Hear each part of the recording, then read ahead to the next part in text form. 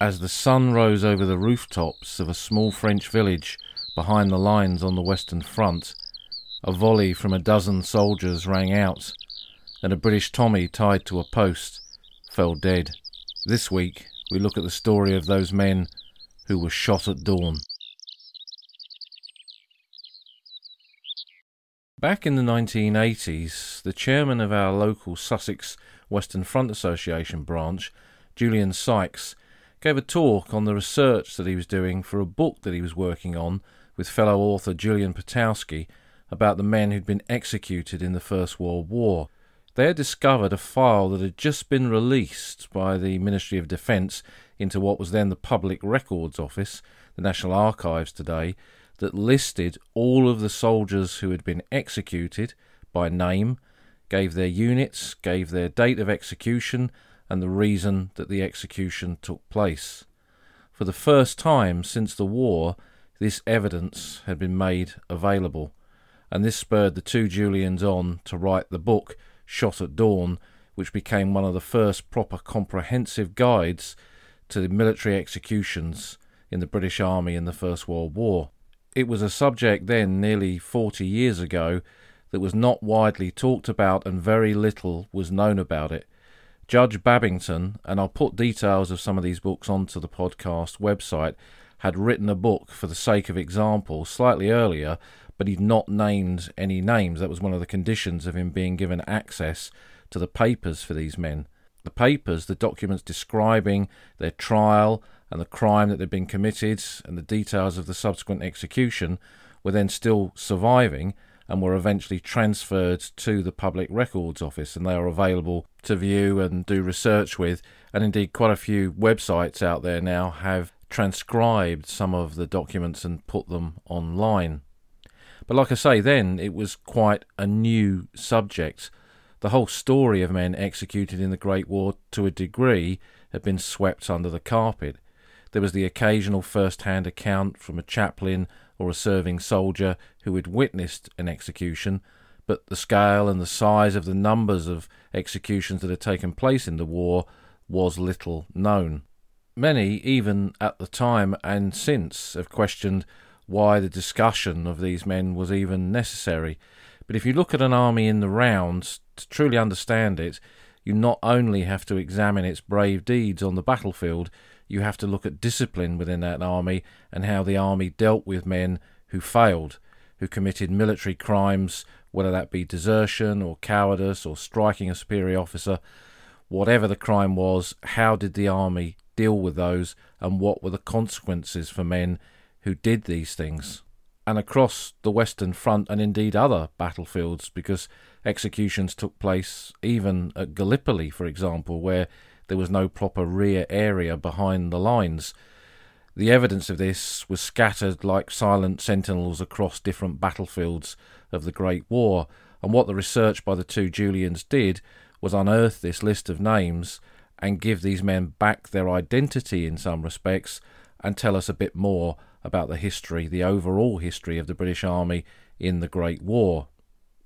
So this podcast is an introduction really to this subject of soldiers who were executed by firing squad in the First World War. It's not a comprehensive guide to it, that's what the books are for and websites, but it's to give us a bit of an introduction to using the titles from those two early books on it to men who were, and that's the phrase used at the time, shot for the sake of example, and more recently, as we know, it's the men shot at dawn. The first execution in the Great War took place as early as the 8th of September 1914. Now, considering that Britain had only gone to war on the 4th of August, and the first troops had arrived the next day, and the bulk of the expeditionary force had only arrived in the lead-up to the Battle of Mons in late August 1914, that was quite an early execution, and it was Private Thomas Highgate of the 1st Battalion Royal West Kents, from the small village of Shoreham in Kent. He was a pre-war regular soldier, and during the retreat from Mons, when the British Army marched those 200 miles from Mons to the Marne, he went absent from his battalion.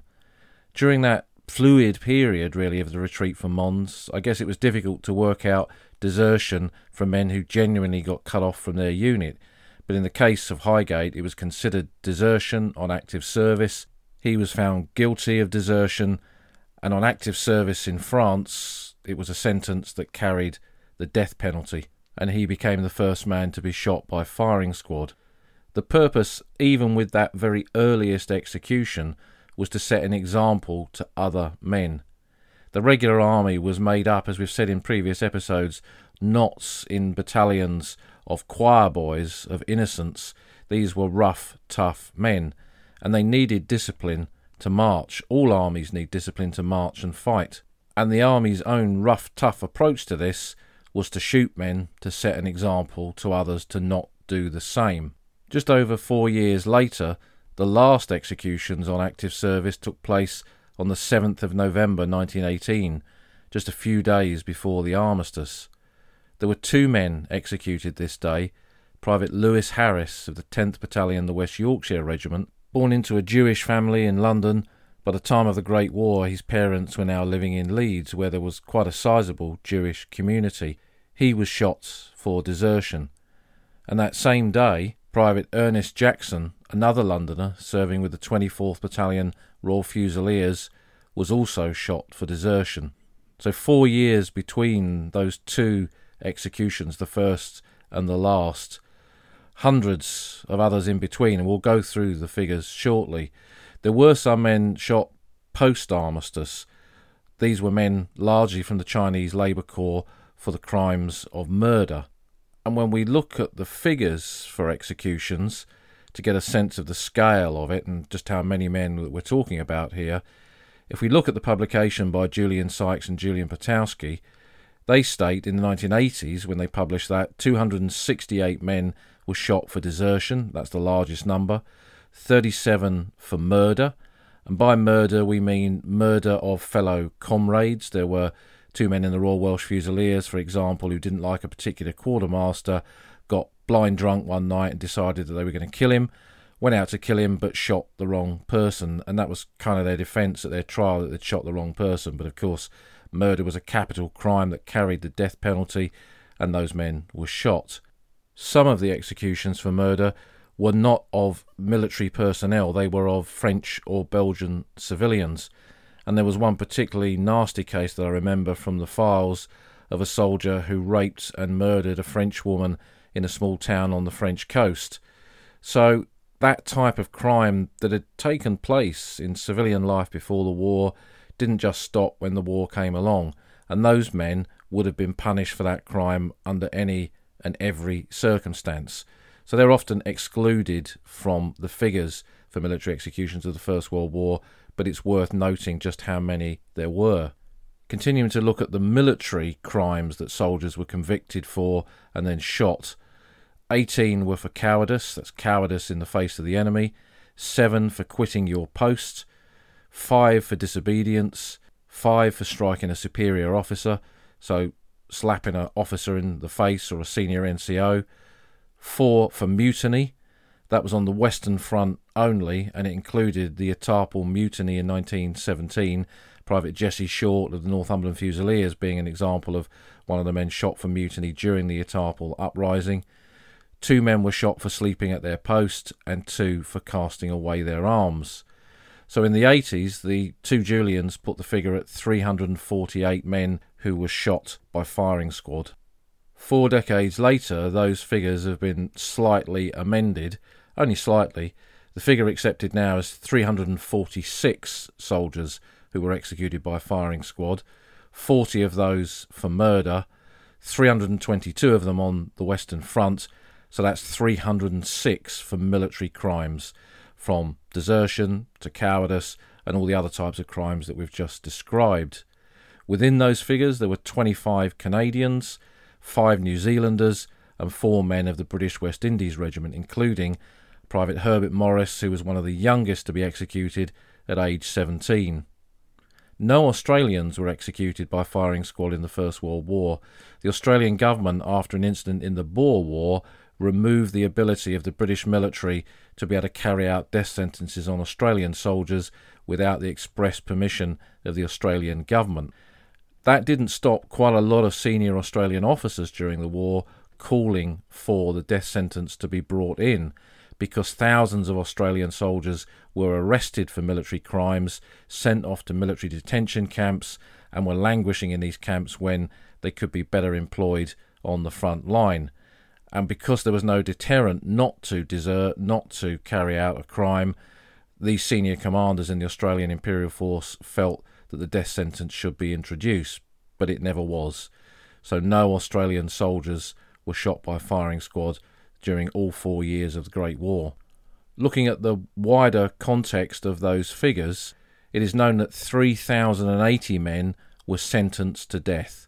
So over 3,000 sentenced to death, but 306 shot. So that meant really you only had a 1 in 10 chance of being executed for a military crime. 90% of the men who were convicted and sentenced to death, the sentence was then reduced to penal servitude. The reason behind that is that the army was not in the business of shooting its own men except in exceptional circumstances. It wanted men to try again. It wanted them to return to their unit and continue to be good soldiers. And some men who were sentenced to death were given a period of penal servitude, returned to their unit and continued to serve in the ranks and do their bit, some of them later being killed in the war. I've researched 1 or 2 men from the Royal Sussex Regiment, for example, who in the early battles of 1914 and 1915 had been convicted by Field General Court Martial for desertion, been sentenced to death. It was a first-time offence that had been commuted to penal servitude. They'd gone into a prison run by the Military Provost Staff Corps for a while and seen the error of their ways. That was the idea behind it, and I use that phrase loosely, of course, and then returned to their battalion, and both those men were killed in the Battle of the Somme. So we have to see it in its bigger context. Most men were not shot. 306 were shot for military crimes in a war that for British and Commonwealth forces resulted in more than 1 million dead. So it's a very small number, but small as it is something that we need to know about for us to study and understand the British and Commonwealth forces in the Great War. There are quite a lot of myths associated with this subject, and hopefully the podcast will help dispel some of those.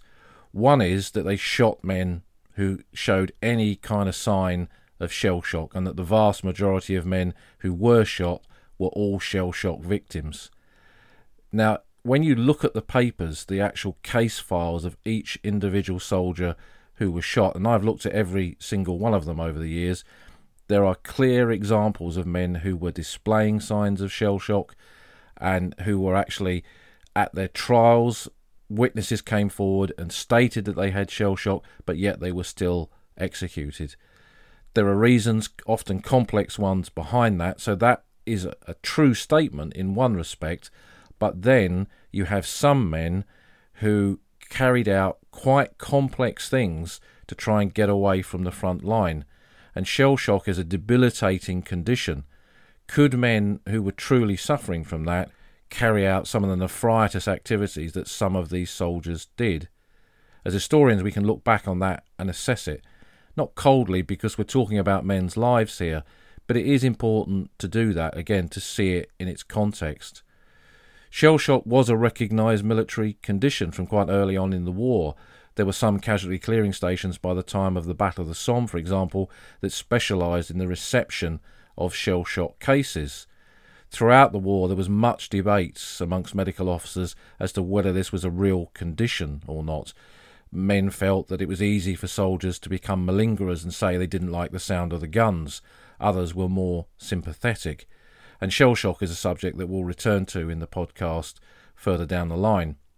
But it isn't true that most soldiers who were executed were shell shock victims, and it isn't true that the army shot every man that showed any kind of symptoms of shell shock, because if it had have done, then thousands and thousands of soldiers would have been shot. So having looked at the figures, what was the military law used by the British Army in 1914? And the military law employed by the British Army was exactly the same as that employed by all of the then Empire Commonwealth forces as well. The Army went to war in 1914 with the 1881 Army Act. The Army Act was essentially a list of rules and regulations by which the army carried out its conduct. It listed what was and was not acceptable behaviour, and depending on the type of crime and the severity of that crime, it then listed what type of punishment would be given for it. So in that 1881 Army Act, it allowed for various types of punishments for things that soldiers did wrong, for the infractions that they got up to, what would happen to them. And this could be anything from loss of pay and privileges, being confined to barracks or camp, but then at the other end of the extreme were field punishments. The famous field punishment number 1, often called by the soldiers cartwheel crucifixion, when soldiers were sentenced to this for up to 28 days at a time, when they'd be strapped to the wheel of a wagon or a fixed post for several hours a day, then do physical training in full kit, marching around with your rifle above your head, all sorts of fatigues and other nasty tasks that were required within your battalion or unit, and then you'd be sent back and tied to the cartwheel or the fixed post once more. That was pretty severe, pretty hard for the soldier concerned, and also resulted in loss of pay and obviously other privileges. Field punishment number 2 was similar, but the soldier was shackled rather than tied, so he wasn't strapped to a wagon wheel or a post, but he was shackled so he couldn't move about freely and do what he wanted, and then he'd go through the same process of physical drill and all sorts of other tasks that were required of him. Those two were dished out on active service in probably hundreds of thousands of cases during the Great War. When you look at the surviving service records of British soldiers, you see the award, and that's the phrase that is used, the award of field punishment number 1 or 2 to soldiers on a regular basis. For serious crimes, the punishment depended on where they took place. So if they were in Britain, so on home service, the highest possible sanction was penal servitude, was time in a military prison, and there were a number of these used within Britain throughout the First World War. There wasn't one single place like there was in the more recent modern army, for example, with Colchester. But on active service, so being overseas, if a soldier was convicted of those serious crimes, he could face the death sentence. But that had to be confirmed by the Commander-in-Chief of that theatre of war, which in the early part of the Western Front would have been Sir John French, and then from late 1915 onwards, Sir Douglas Haig, who became the C&C in the latter part of the war, and he was the one who confirmed the vast majority of executions in the Great War. That wasn't because Haig was any more severe than French. It was the logical conclusion that the army grew, the number of men on active service grew, the length of the war. During his command, there were simply more men that were tried by Field General Court Martial and found guilty of these serious military crimes. So what was the process leading to an execution? Well, a man would commit an offence, he'd desert, carry out an act of cowardice in the face of the enemy, run away, discard his weapons, strike a superior officer, whichever one of those military crimes it was. He would then be eventually found. In the case of desertion, men could be on the run for quite some time before they were arrested. Or if it was a crime on a battlefield where he'd run away or striked one of these superior officers, then obviously he would probably be arrested on the spot and then detained.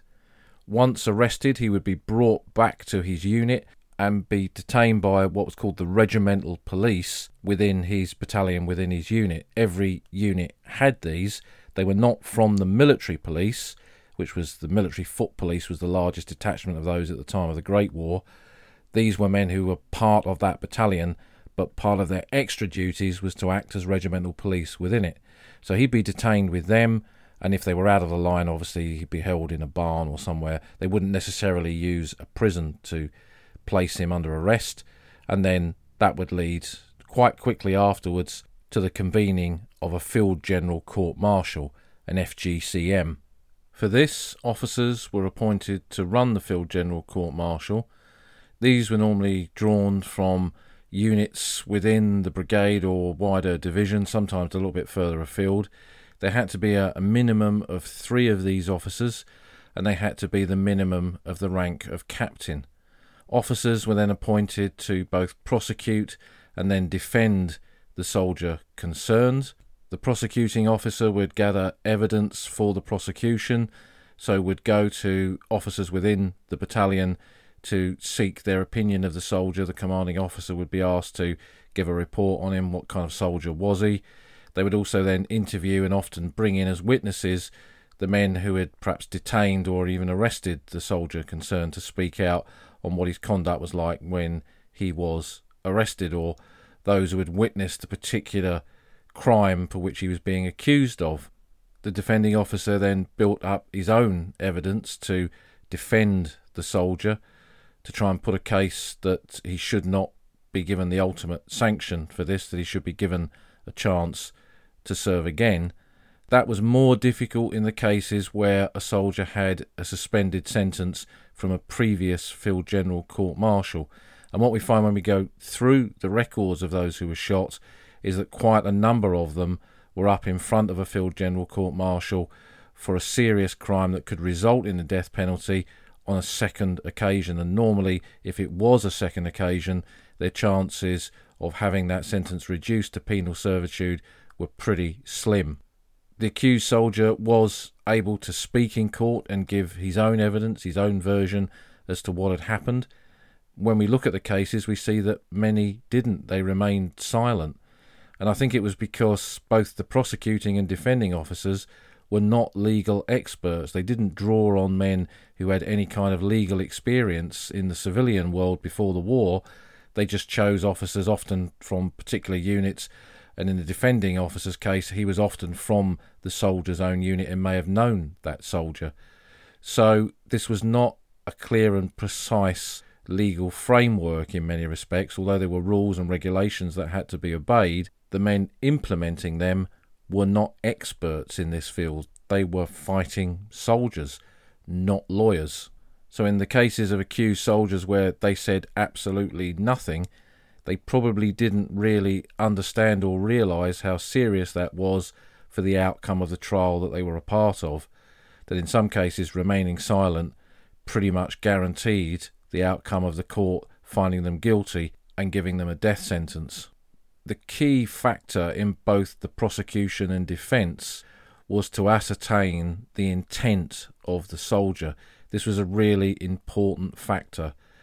Did he intend to desert? Did he intend to cast away his arms in the face of the enemy? That was what the prosecution had to demonstrate and the defence had to try and disprove. And often in cases where there were very few witnesses, that was quite difficult, particularly if there were no witnesses that were in any shape or form sympathetic to what had happened to the soldier. So what kind of justice was this, really? I would guess rough justice by modern standards, quite clearly. In terms of the justice of the day, perhaps not dissimilar to what ordinary working class people could expect to experience in civilian courts before the war. The big difference, though, of course, that those courts were run and administrated by people who were legal experts, whereas in the army, at most Field General Court-Martials, this just wasn't the case. And some soldiers, when you read these case files, were quite clearly in the wrong place at the wrong time. They were quite literally shot for the sake of example because of a wider pattern of discipline or indiscipline being a problem in the unit or the area where they were serving. But I'm not in this podcast going to tell you whether these courts were right or wrong, just or unjust. That's something that you need to make up your own mind about, and I think that's really important. And with the literature that's out there, it's quite a good and easy process to really get to grips with this and understand it and make your own decisions. Babington's early book, The Two Julians, and also later there was Blindfolded and Alone. And I'll put details of all of these onto the podcast website so you can seek them out if you want to discover more. But to continue with our look at the process of how these court-martials took place, when a trial had occurred, once the evidence had been given, the presiding officers would then make their judgment, and they would then sentence the man based on what they had decided was the rights and wrongs of the case. The recommendation of the court would be made. If the sentence was death, then that would go up the chain of command to be ratified by senior officers, and the buck stopping with the Commander-in-Chief. In the early phase of the war, as we mentioned previously, that would have been Sir John French, and then later Haig. And Haig's son, who was an honorary president of the Western Front Association in the early years of its existence, spoke quite a few times about how his father had deliberated about the cases that came before him. He didn't just sign on the dotted line, he sat down and read the evidence and had to make that very difficult decision as to whether the sentence would be confirmed and the soldier executed or not. In most cases, as we know, it was or not. 9 out of 10 of them were not shot. And it's clear that no commander ever wants to have to shoot his own men. But as we said previously, for someone like Haig, his view would be that an army does march and fight on discipline, and discipline was very important. And if you lapsed in this discipline, if you didn't have examples of what would happen to you, if you broke down and broke that covenant that soldiers had to maintain that discipline, to maintain their standards and values as soldiers, then in the eyes of someone like Haig and French before him, you'd have just had an army that was no longer an army, but a rabble. Once that sentence was then confirmed by the Commander-in-Chief, the soldier was then told, and a date was selected for the execution to take place. And again, the soldier was told that. He would be detained close by to where the execution was due to be carried out.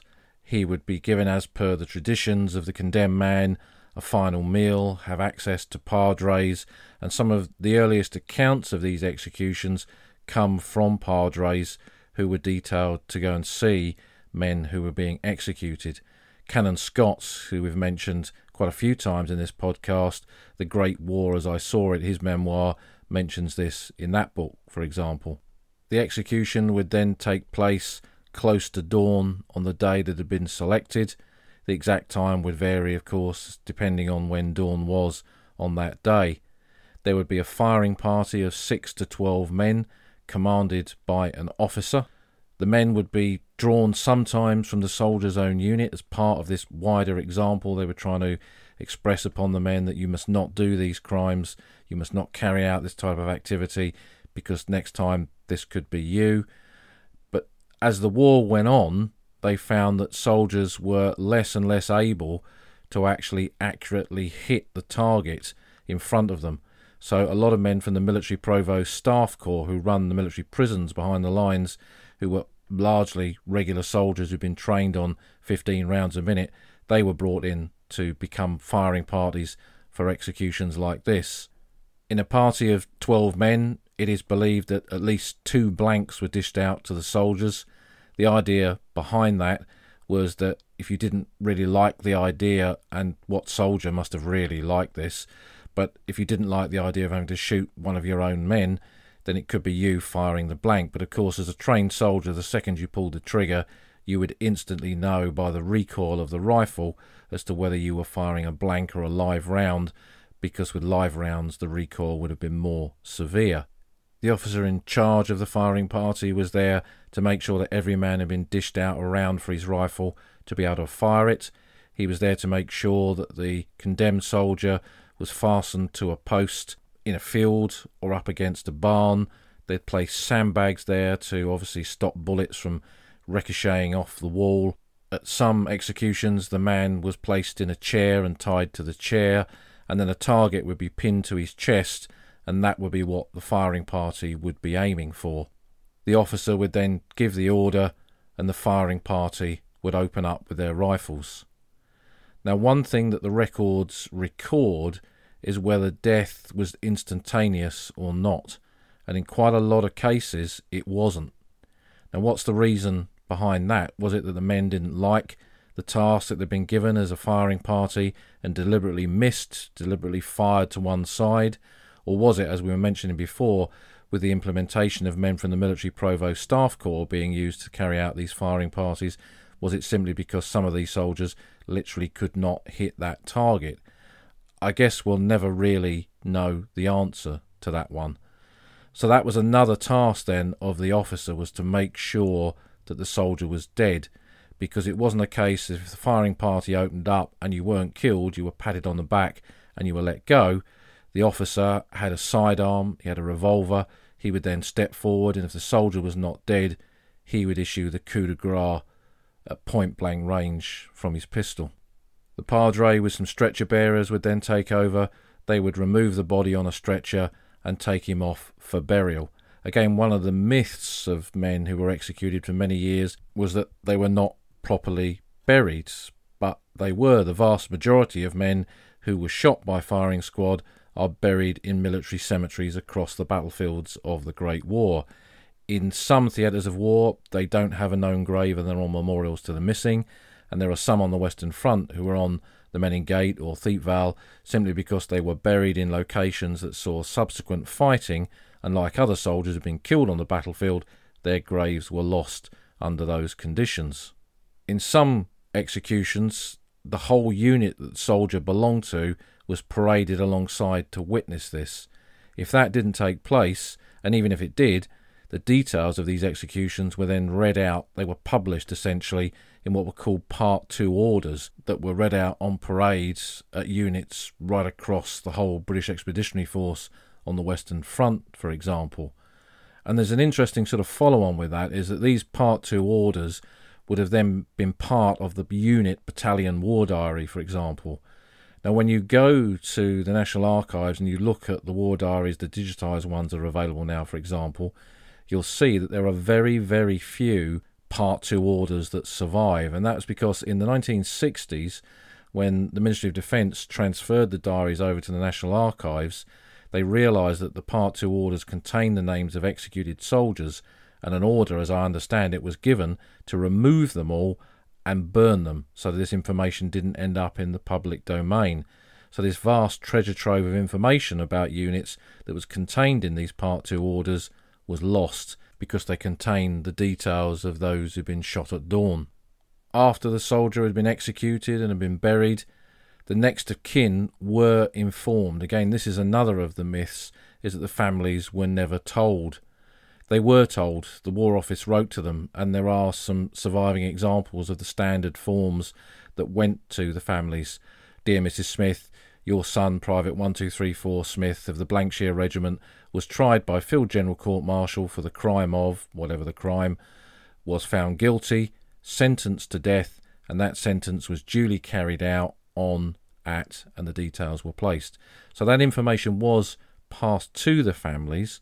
Whether those family members ever told anybody else, who knows, and who are we to judge more than 100 years later?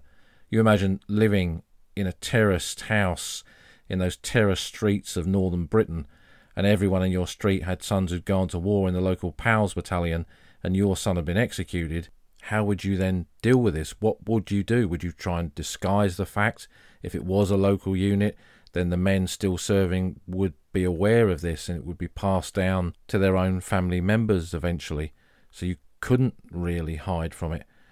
And again, when the two Julians were looking at these, they found that quite a large number of families moved away not long after the execution had taken place. So perhaps that demonstrates that the stigma of this was real and apparent at the time, and people had to literally flee to get away from it. Soldiers who were executed forfeited all rights to their service medals. So with a couple of exceptions, no medals were ever issued to men who were shot at dawn. No memorial plaque or memorial scroll was sent. And again, in that post-war world, when all of the families who'd lost sons at the front, this would be part of everyday life, the arrival of the medals, the display of the plaque and the scroll. What would you do, knowing that your son was not there and others knowing that he was not there? How would you deal with that? So just like the soldiers killed on the battlefields, the echoes of loss went way beyond the actual front itself and continues for many years into civilian life beyond the Great War. These families had to live in the legacy of this, just like the families who'd lost sons in battle. It was no different, really, for them. Perhaps, in some respects, harder. In a land fit for heroes, their son, their brother, their husband didn't really fit into that category. How do you deal with grief on that sort of scale? We can only but imagine. Back in the 1980s, when I was interviewing Great War veterans, I often used to ask them about this. Were they witness to any executions? One or two of them, I knew by the units they were in that an execution had taken place in that battalion. And generally, what was interesting in talking to them, even after all those decades, I would say that they had very little sympathy for these men. They felt that these men had failed them as their comrades. They'd let them down. And one soldier said to me, one veteran said to me, he said, this man was going to have a quick death. We were marching up the line to take part in the Battle of Passchendaele. I could have been shot in the stomach and taken hours to die screaming for my mother. His death was quick and instantaneous, and we just forgot about it and marched on and fought the rest of the war. So in these circumstances where the binding of men in a military unit is really important and they depend on each other, they see each other as brothers, when someone lets them down like this, I guess it's hard for them to forgive. And that's all part really of our understanding of this subject. And again, looking at the wider picture, by 1918 it was a conscript army. They were conscripting everybody from 18 to 55, and you get lots of very good soldiers, lots of very good men, but equally, just like a cross-section of normal civilian life, you get bad men as well, men who have no desire to be soldiers and will do anything to break the rules for their own agenda. And you see that as the war progresses as well. So it's not like most aspects of history. The story of the men shot at dawn is far from black and white, far from clear. And like all aspects of history, that's exactly what makes it fascinating. With the publication of all those books on this subject, it led to a wider public knowledge and understanding of executions in the Great War, and families suddenly found that grandmother had never told them, but they had ancestors who had been shot, and a campaign grew for these men to be pardoned.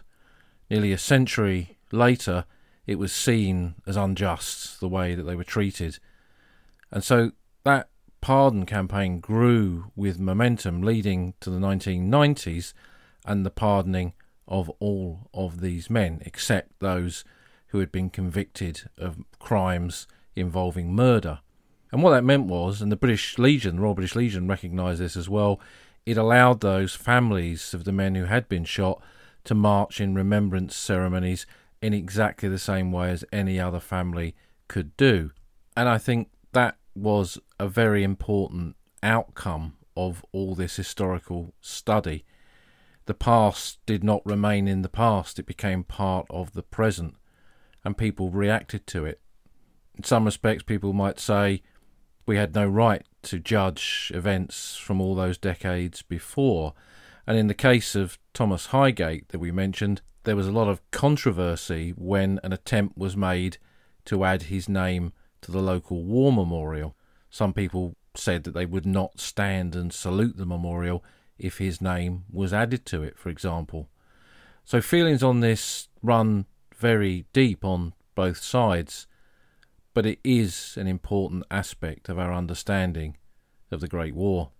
So having looked at some background to the story of how and under what circumstances soldiers were executed, let's look at where we can find it today on the battlefields of the Western Front.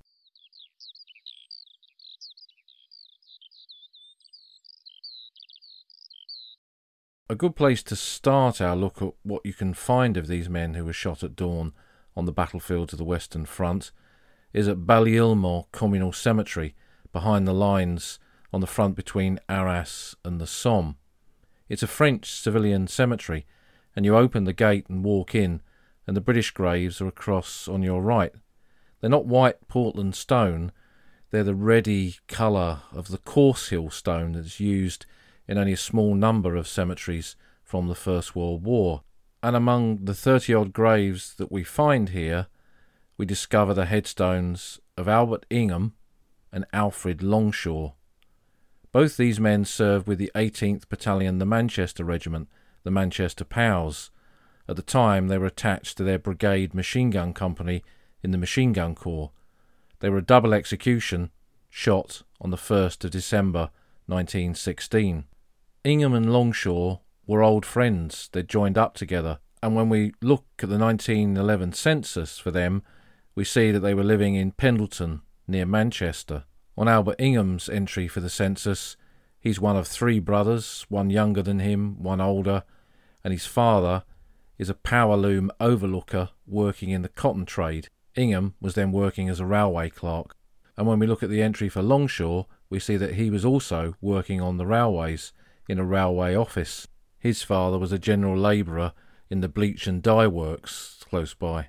So they'd grown up together, they'd worked together, joined up together at the beginning of the war, gone across to France together and taken part in the Battle of the Somme. Their unit had been in the attack on Montauban on the 1st of July, in the fighting for Trones Wood and Guillemont, so they'd been in action quite a few times. And as the Battle of the Somme came to an end, they deserted and made their way behind the lines. They got up to the French coast, and when you think about how these men did desert and get that far behind the lines, it was not an easy task, because the area behind the front was full of thousands of soldiers, and to move around from A to B, you had to have a written order of an officer allowing you to do that, so you could be stopped at any point and asked, who are you, what are you doing, where's your order to do whatever it is you say you're doing. So it was not an easy task to try and slip through all this, but slip through it they did. They made their way up to the coast at Dieppe, and they got onto an American ship. They apparently threw their uniforms into the dock, so they discarded their uniform and put on civilian clothes, and during a routine inspection of these ships by men from the military foot police, they came on and questioned both Ingham and Longshaw, asked them who they were. They gave false names and claimed to be American citizens returning to the United States. I would guess 2 lads from the back streets of Manchester probably couldn't put on a very convincing American accent, so the military police detachment was suspicious and arrested them, and they eventually gave up the details of who they were. They both claimed to be deserting to re-enlist in the Royal Navy. Whether there was any truth in that or not is hard to say, but again, when you look at this case and you see the circumstances, how they got away from the front, through all that infrastructure of the British Expeditionary Force behind the lines on the Western Front, got to the coast, got on an American ship to get away. What was the intent? How easy was all that? And if these men were genuinely affected by their war service in the way that many have claimed on their behalf, was all of that possible?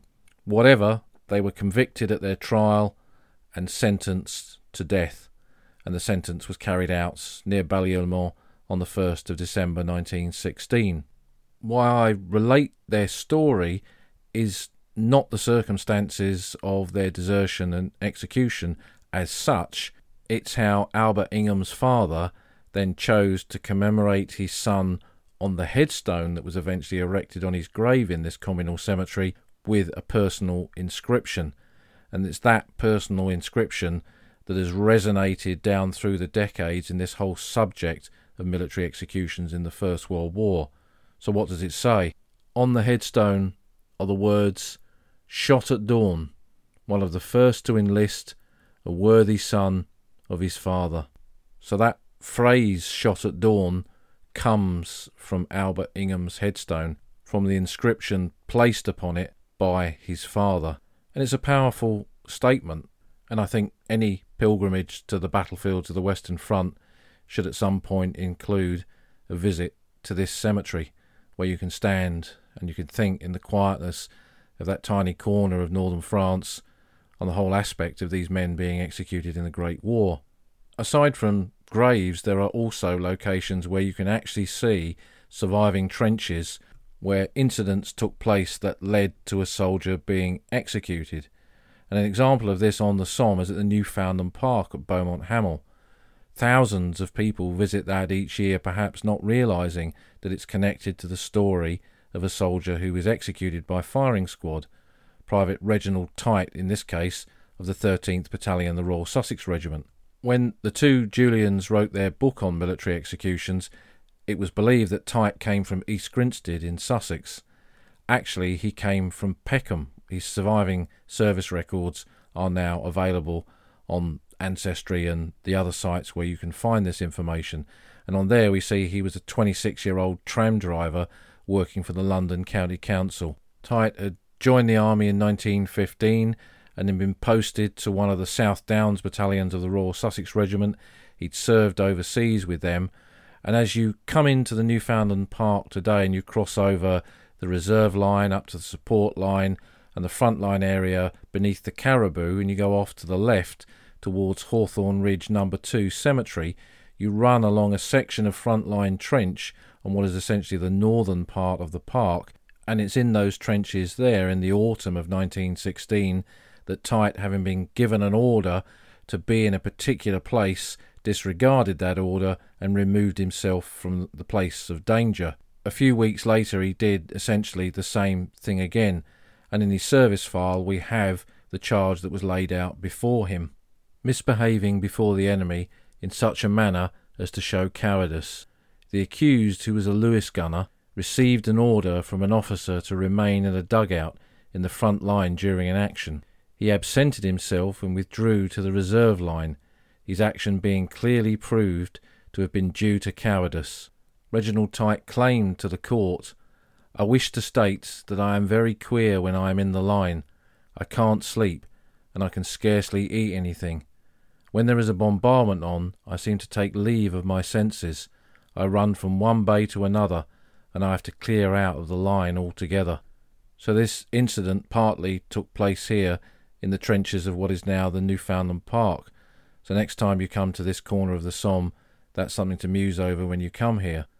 For Tite, he was tried and convicted on the Somme, but his battalion of the Royal Sussex Regiment was moving north to Flanders, and by the time there was an opportunity to carry out the sentence that the court had dished out, they were close to the town of Poperinghe, and he was executed here on the 25th of November 1916, buried today in Poperinghe New Military Cemetery, a cemetery that contains the graves of 17 men who were executed by firing squad, the largest number buried in a single cemetery from the Great War.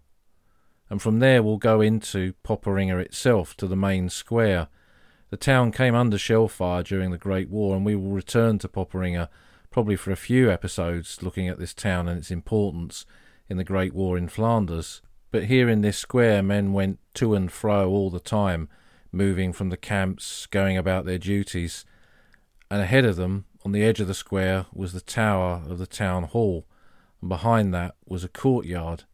And if we walk round the town hall, all the original buildings, like I say, it came under shell fire, but Poperinghe was not destroyed in the same way that Ypres was.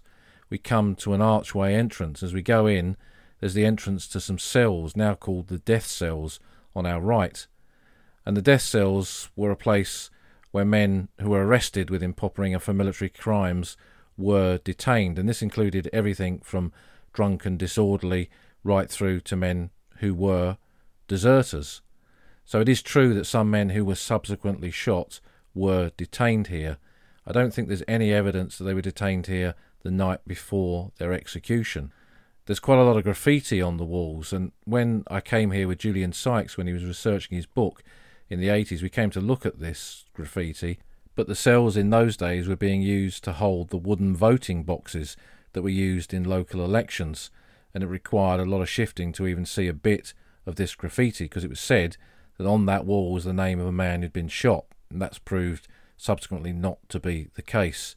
But this is a location that many thousands of people come to each year to get a sense of what military justice was all about. And coming back out the cells, we go into the courtyard at the back, where today we find a memorial to those soldiers who were shot at dawn in Flanders in the Great War. Now, for a long while, there was an original execution pole on display here. And again, in the 80s, when myself and Julian came to Poperinghe, we inquired because we'd been told that an original execution pole used to execute a soldier of the Chinese Labour Corps in 1919 was held in the town archives, and indeed it was. And they allowed us to carry this thing out of their reserve collection into this courtyard, prop it up against the wall and photograph it for Julian's book. For a long while, many years later, it was placed in a plastic tube and was on display here as some grim reminder of the fate of soldiers within this courtyard during the war. It's not really known how many men were shot here, but this was then the memorial. But sadly, the pole itself began to deteriorate and has now been taken back inside and preserved. And it is a terrible and grim souvenir of this subject, but it's important that something like that survives, I think. So the new memorial replaces it.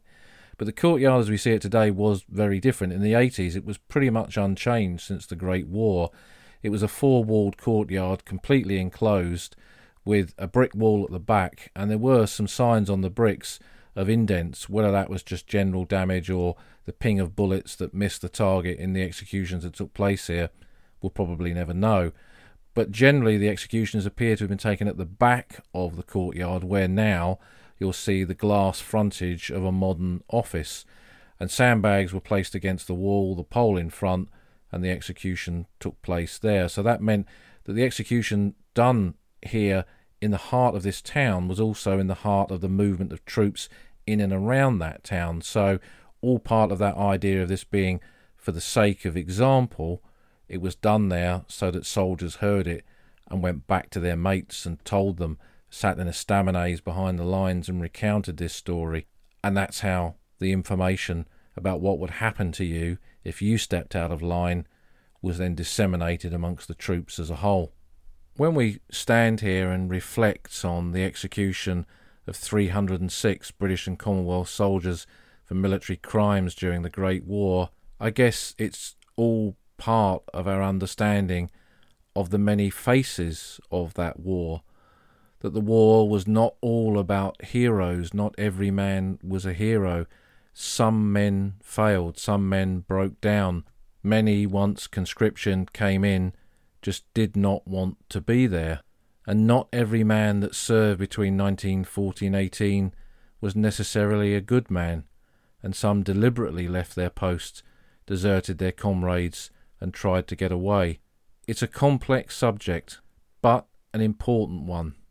Important in our understanding of the men who marched to war, and those graves of the men shot at dawn that remained so silent for so long are silent no more. Thousands visit them on a normal year, and why not? Because their story is just as important as any other.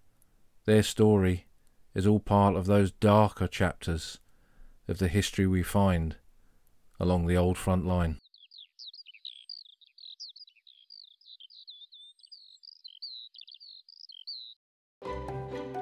You've been listening to an episode of The Old Front Line with me, military historian Paul Reed. You can follow me on Twitter at Somcor. You can follow the podcast at Old Frontline Pod.